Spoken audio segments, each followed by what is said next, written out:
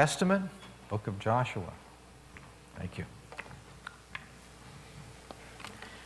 I'd like to talk to you today about the abundant life.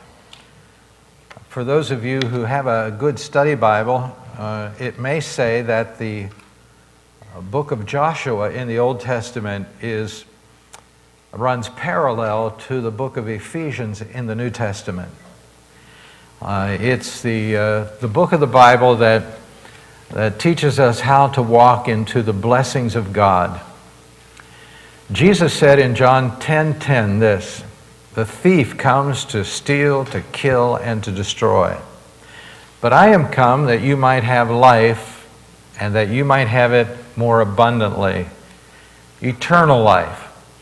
You know, all of us that have accepted Christ as our Savior, we don't ever have to worry about laying our head down on the pillow at night, going to sleep, because it would be a wonderful blessing to wake up in heaven, amen?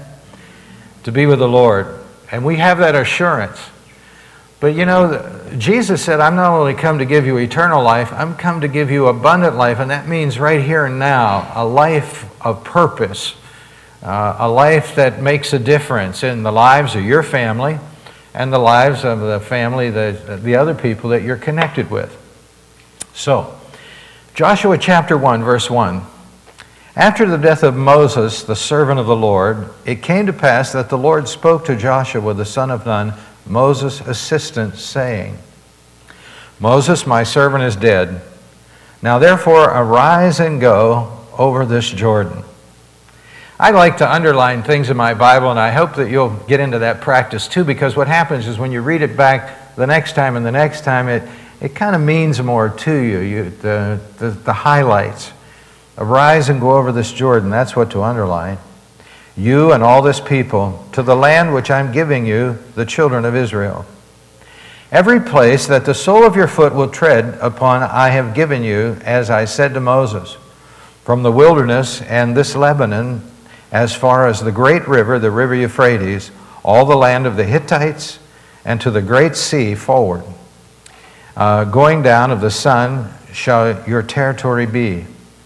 No man shall be able to stand before you all the days of your life. As I was with Moses, so I'll be with you. I will not leave you nor forsake you. Now that's another sentence worth underlining there, because that particular statement travels down through time. They needed it, and so do we. The presence of God. God says, listen, I'm not leaving you. I was with Moses, that's the same way I'm going to be with you. Now he encourages Joshua. He gives him strength here. He says, "Be strong and of good courage. For to this people you shall divide as an inheritance the land which I swore to your fathers to give them. Only be strong and very courageous, that you may observe to do, according to all the law which Moses my servant commanded you." Joshua, you're going to be in charge now, and the thing I want you to put uppermost in your mind is you have to do the things that are written in the law of Moses. Not only read them, not only think about them, not only meditate on them, but actually do them. My servant commanded you, do not turn from it to the right hand or to the left, that you may prosper wherever you go. This book of the law shall not depart from your mouth, but you shall meditate in it day and night, that you may observe to do. Notice that again, to do. The aim of the law of God for them back in that day was for them to do it, not just for them to hear it. To do according to all that is written in it, for then you will make your way prosperous, and then you will have good success. The Lord is saying to Joshua, listen, this enterprise that I'm sending you out on is to be an enterprise of success. I think this, God wants every single one of us to be spiritually successful. And he goes on. Have I not commanded you to be strong and of good courage? Do not be afraid nor dismayed, for the Lord your God is with you wherever you go. Here we find the call of God to Joshua.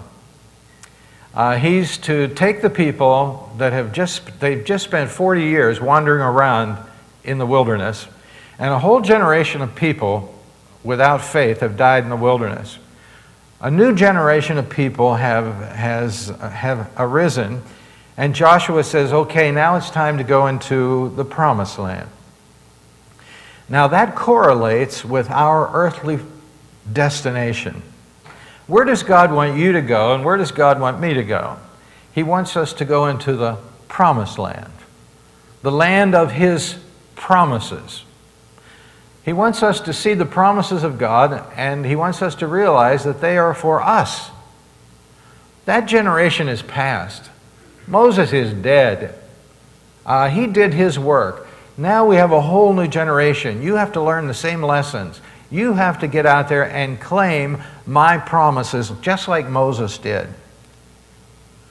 The Apostle Paul referred to something like this in Philippians chapter 3, verse 12. He said this, "Not as though I had already attained, either were already perfect or mature." Paul said, listen, I haven't experienced everything that God has for me yet. I'm not fully developed, but I follow after. I keep striving in that direction, that I may apprehend that for which also I am apprehended of Christ Jesus. Paul said, I want to lay my hands on the purpose for which God laid His hands on me. And so, most of you know the story of the conversion of Saul of Tarsus on the road to Damascus. He was kind of making his way along one day, doing his evil thing, and God reached down and got his attention and apprehended him. Paul said, my goal right now is to find out really what God did that, why He did that to me. Why did He call me?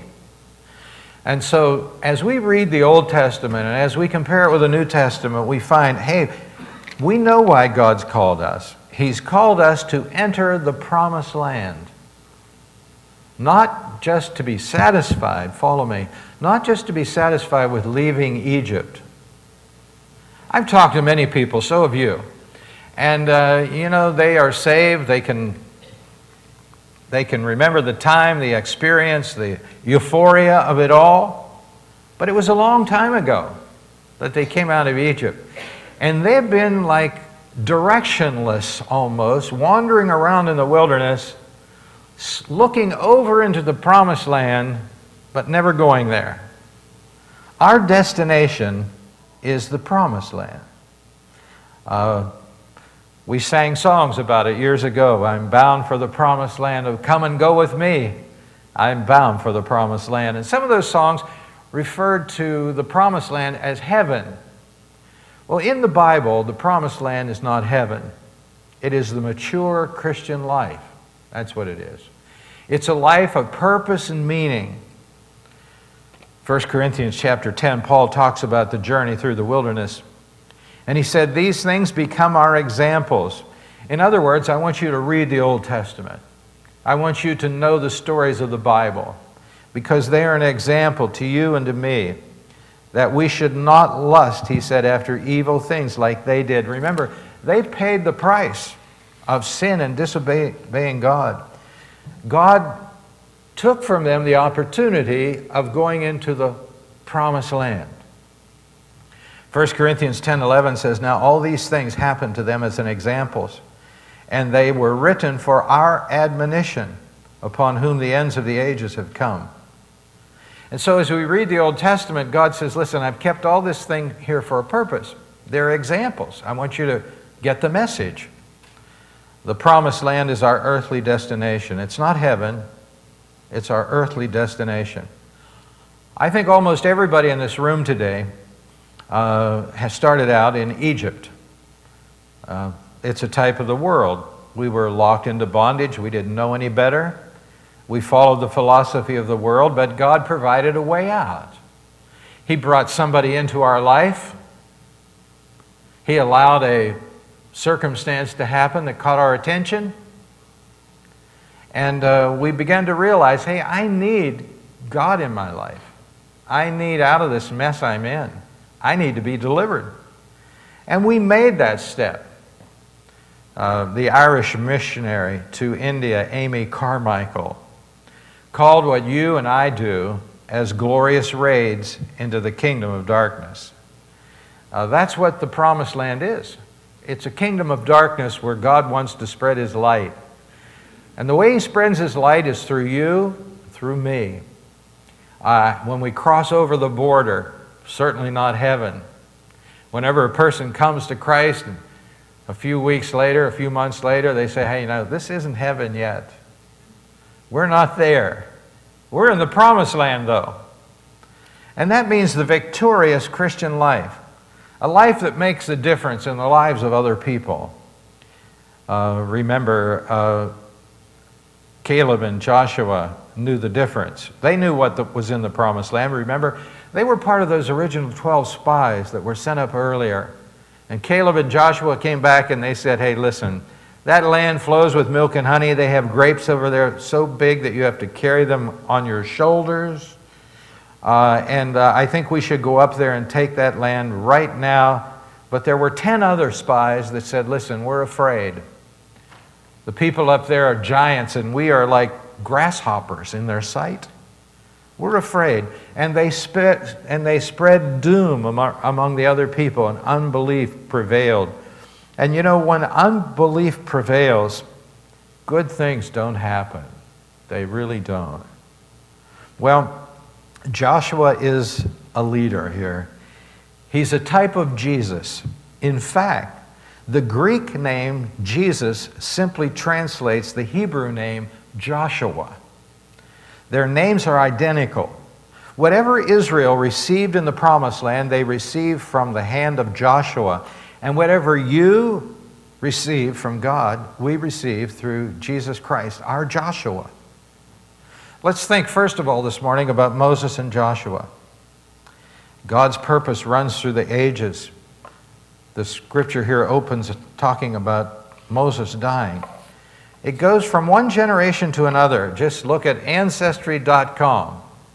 Some of you have been on there lately. Somebody after the first service said, I just got into that. I'm addicted to it right now. You go to Ancestry.com and you put your name in there and you know that person. And you go back a few other people and you say, oh, I barely know that person. And then you go back and it kind of opens up like that and you say, I don't know any of those people. But they were real people, just like you, just like me. And so God was using them back in that day. That was their day. Now, there are two dimensions of salvation. First of all, out of bondage. And Moses was faithful to lead the people out of bondage. He really was. And in the last part of Deuteronomy, God conducted his funeral service. He was 120 years old. Time for him to leave planet Earth. Psalm 116 verse 15 says, precious in the sight of the Lord is the death of his saints. I think God looks forward to gathering you, me, and others to heaven. He wants us to come and be even more personal with him than we are right now. The nation had been grieving the loss of Moses, a 30-day period of grieving. And then after that period of grieving, God begins to speak to Joshua. And he says, listen, the first dimension of salvation is to get out of Egypt. The second dimension of salvation is go into the blessing that God has prepared for you. Israel, I'm going to give you a homeland, an identity, a security. I was just reading the other day on the internet that Jews in the nation of France are immigrating to Israel at a fantastic pace. Actually, France has the third largest Jewish population, second only, of course, to Israel and the United States. But they are fleeing France right now because there is so much anti-Semitism in Europe. They're going back to their homeland. They're going back to their place of security in Israel. Well, Joshua was a type of a person that God could use. I just want to share a few thoughts with you about that. Here in the Bible, it says he was Moses' assistant. He was a faithful minister. He'd been serving for some time. I found it interesting that he was born in Egypt. He grew up as a slave in the brick fields of Egypt. He attended the school of hard what? Knocks. Just like some of you did. I'm convinced that's the best school. I really am. You know, people talk about their schools and they say, well, how about this school? How about that school? You know, and we look at situations sometimes and we say, well, you know, this person went to the school of hard knocks. To me, that's a plus. It really is. That's a plus in a person's life. Because they've been down through the hard spots of life and they came out. And they learned from it. And they appreciate the blessings. That was Joshua. He wasn't born with a silver spoon in his mouth. He was a slave. He helped others in his life. He was a servant of Moses. Matthew 20, verse 26 says this, "Yet it shall not be so among you that whoever desires to become great among you, let him be your servant." You know, I think that you can never be so happy as being a servant. You know that? Just serving. A lot of servants never think about leadership. They just hope they never have to do it, that's all. And so I think Joshua was pretty secure in saying, hey, listen, I just want to be a servant of Moses. And then all of a sudden God tapped him on the shoulder and said, okay, now it's your turn. It seems so natural to believe the oft-repeated statement, God helps those who help themselves. But Christian philosophy says God helps those who help other people. And so here's Joshua, born in the school of hard knocks, a minister to Moses, just an assistant. And he's just happy in his business and he's doing his thing and he's being faithful. Socrates told his students, know yourself. Epictetus, a Greek philosopher, said, control yourself. Jesus told his disciples, lose yourself. Give your life away. You know, people who hold on to their life really lose it, and people who give it away gain it. That's the philosophy of the Bible. He was a person of faith. Remember, he and Caleb were just two spies, two lonely sentinels of God's truth at one time. But Joshua and Caleb kept in their heart the faith that God would one day take them into the land. And so now, after 40 years, God says, okay, get ready, Joshua. Here it is. Arise and go. The blessings of God are in front of you. And let me say this. Salvation is a wonderful experience. We can never, ever, ever say enough about how wonderful it is to be born again. Amen? We can never say enough good things about that because that's the beginning. You can't get to the destination unless you start. And so when we are washed in the blood of Christ, we start the journey. But that's just part of the journey. The abundant Christian life awaits us. And so what God does here is he gives three assurances to Joshua to encourage him. First of all, he said, remember God's promise, this land belongs to you. So Joshua is going to cross over the border and go into the promised land, and God says, now listen, God has given you this land. He promised it to you. You know, it's a good thing to base our forward progress on the promises of God. These people are out there, they're living on your land. Now, did God have the right to give Israel this land when someone else was living on it? He did. Psalm 24:1 says this, the earth is the Lord and the fullness thereof and everything in it. That means that God owns everybody's land. He's in charge, not us. He allows us to live on a certain piece of property for some time, but it all belongs to Him. And so God says, listen, it's time to give this piece of property new ownership. And I don't know whether He mentioned to Joshua or not all the promises in the book of Genesis to Joshua's predecessors concerning the land. Genesis 12:1, remember when God sent Abraham, He said, listen, I'm sending you out into a new land. And Abraham said, okay, what is that land? He said, just keep marching and I'll show it to you. Genesis 13, Abraham, you see all this land? I'm going to give it to you and your descendants forever. Genesis 15, he gives the dimensions of the land. Genesis 17, I'm giving you this land as an everlasting possession. Genesis 22, you're going to possess the gates of the enemies. Genesis 26, Genesis 28, Genesis 35, all these promises. Joshua, when you cross that river, I want to remind you that God has promised you this land, and God keeps His promises. So I can see Joshua kind of getting a little strength in his back right now, saying, oh, okay, that's a good thing. Now, how are we going to connect the book of Joshua and the book of Ephesians? Ephesians chapter 1, verse 3 says, "Blessed be the God and Father of our Lord Jesus Christ, who has blessed us with every spiritual blessing in the heavenly places." God didn't single any of those people out going into the land and saying, now listen, He said it's all for you. And so what we do is we carry that over into the New Testament and we apply it to our life, and we say this: the spiritual blessings in the Bible are all for you.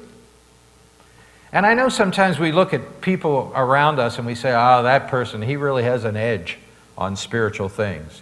God is really blessing that lady. Well, God wants to bless every single person, and He wants to give every single person all of His blessings. Ephesians 1:3.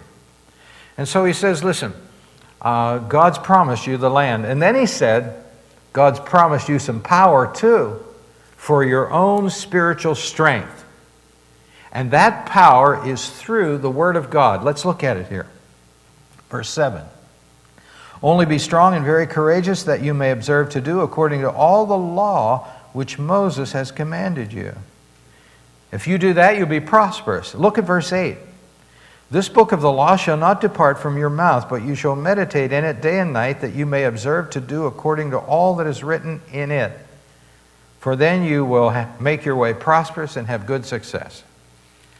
And so what's He saying? He's saying that, you know, the law of Moses, I want you to stick that under your arm, Joshua, and I want you to do this. I want you to talk about God's Word. I want it always to be in your mouth. Let it not depart from your mouth. Just think of all the things that we talk about in life. You know, we're good talkers, aren't we? We talk about sports, you know. Particular sports, you can't be shut up, can you? I mean, you just go on and on. He says to Joshua, I want you to talk about the Word of God. And that's exactly what Deuteronomy 6 says. And then he says, I want you to meditate on it day and night. And that means to think about it. Fill your mind up with it.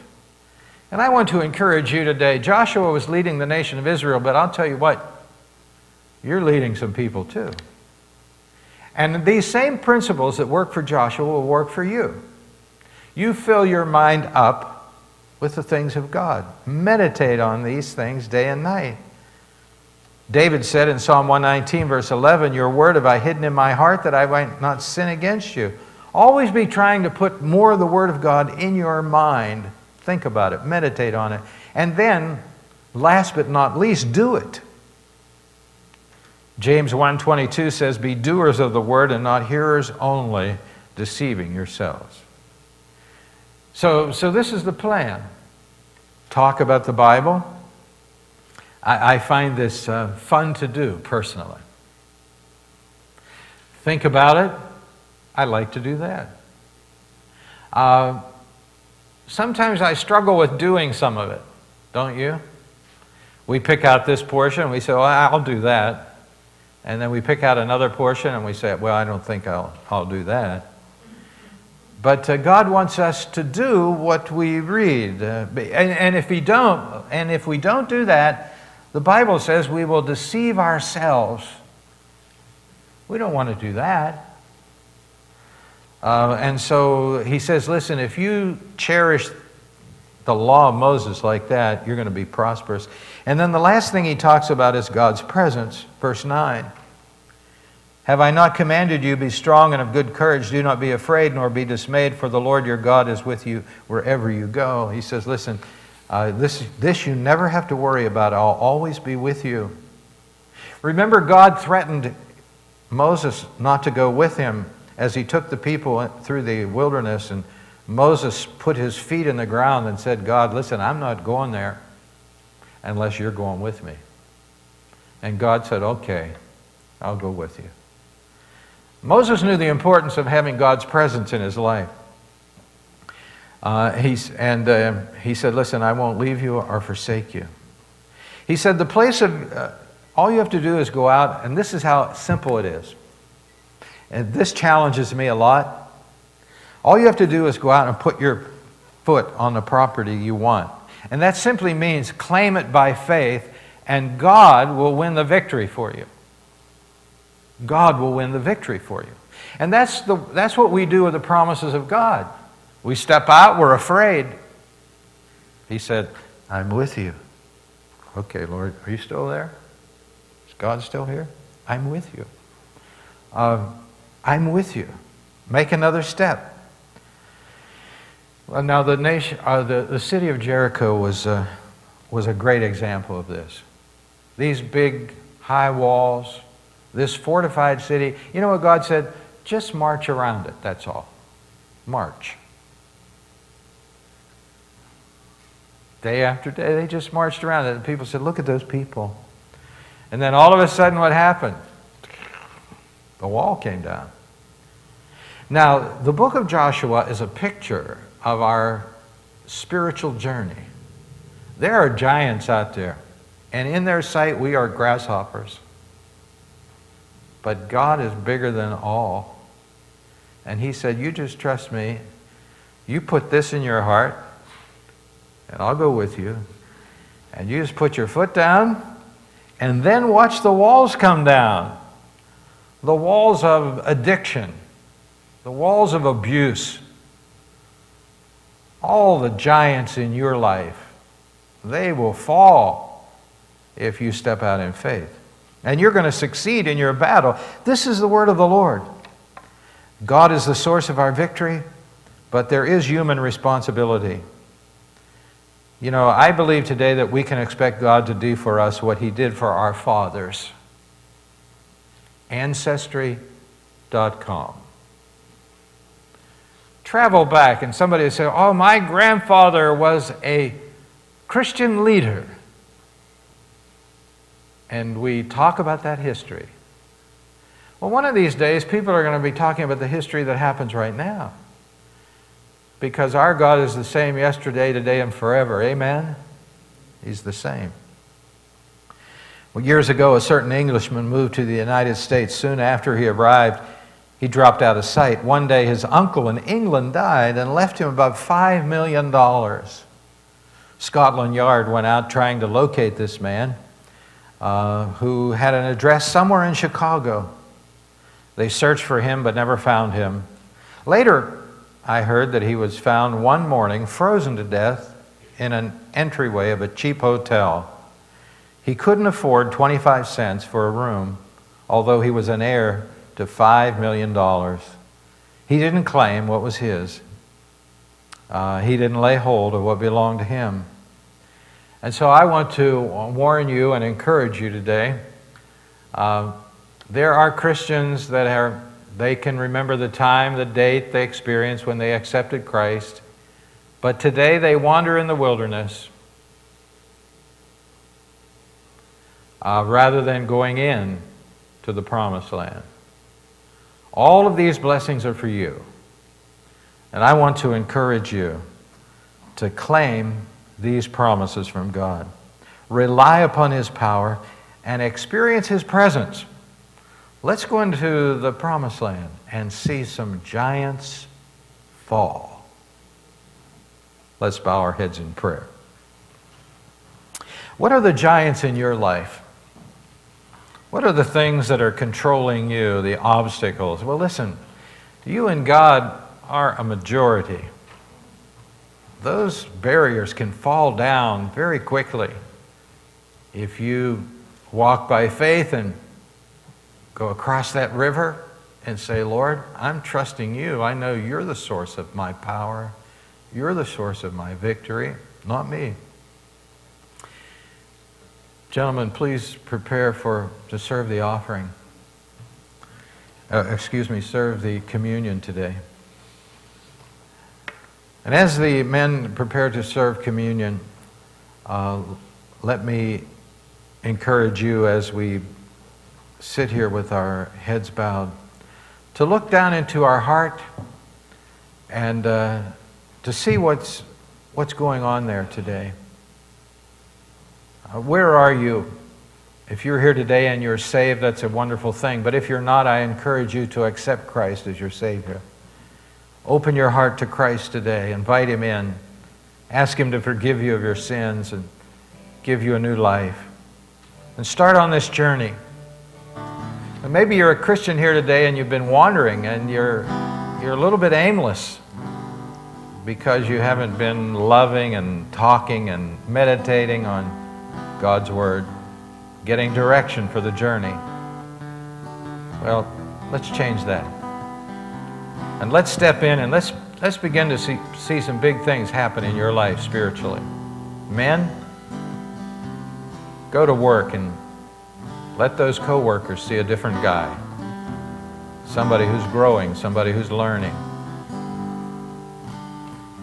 Dear Lord, as we come now to partake of communion in our church this morning, we thank You for dying upon the cross for our sins, for providing the redemptive price, Your blood. And we pray now that as we take of this first symbol, this first element of the bread, the broken bread, that You will just help us to be more appreciative than ever of what You did for us upon the cross. In Jesus' name we pray. Amen.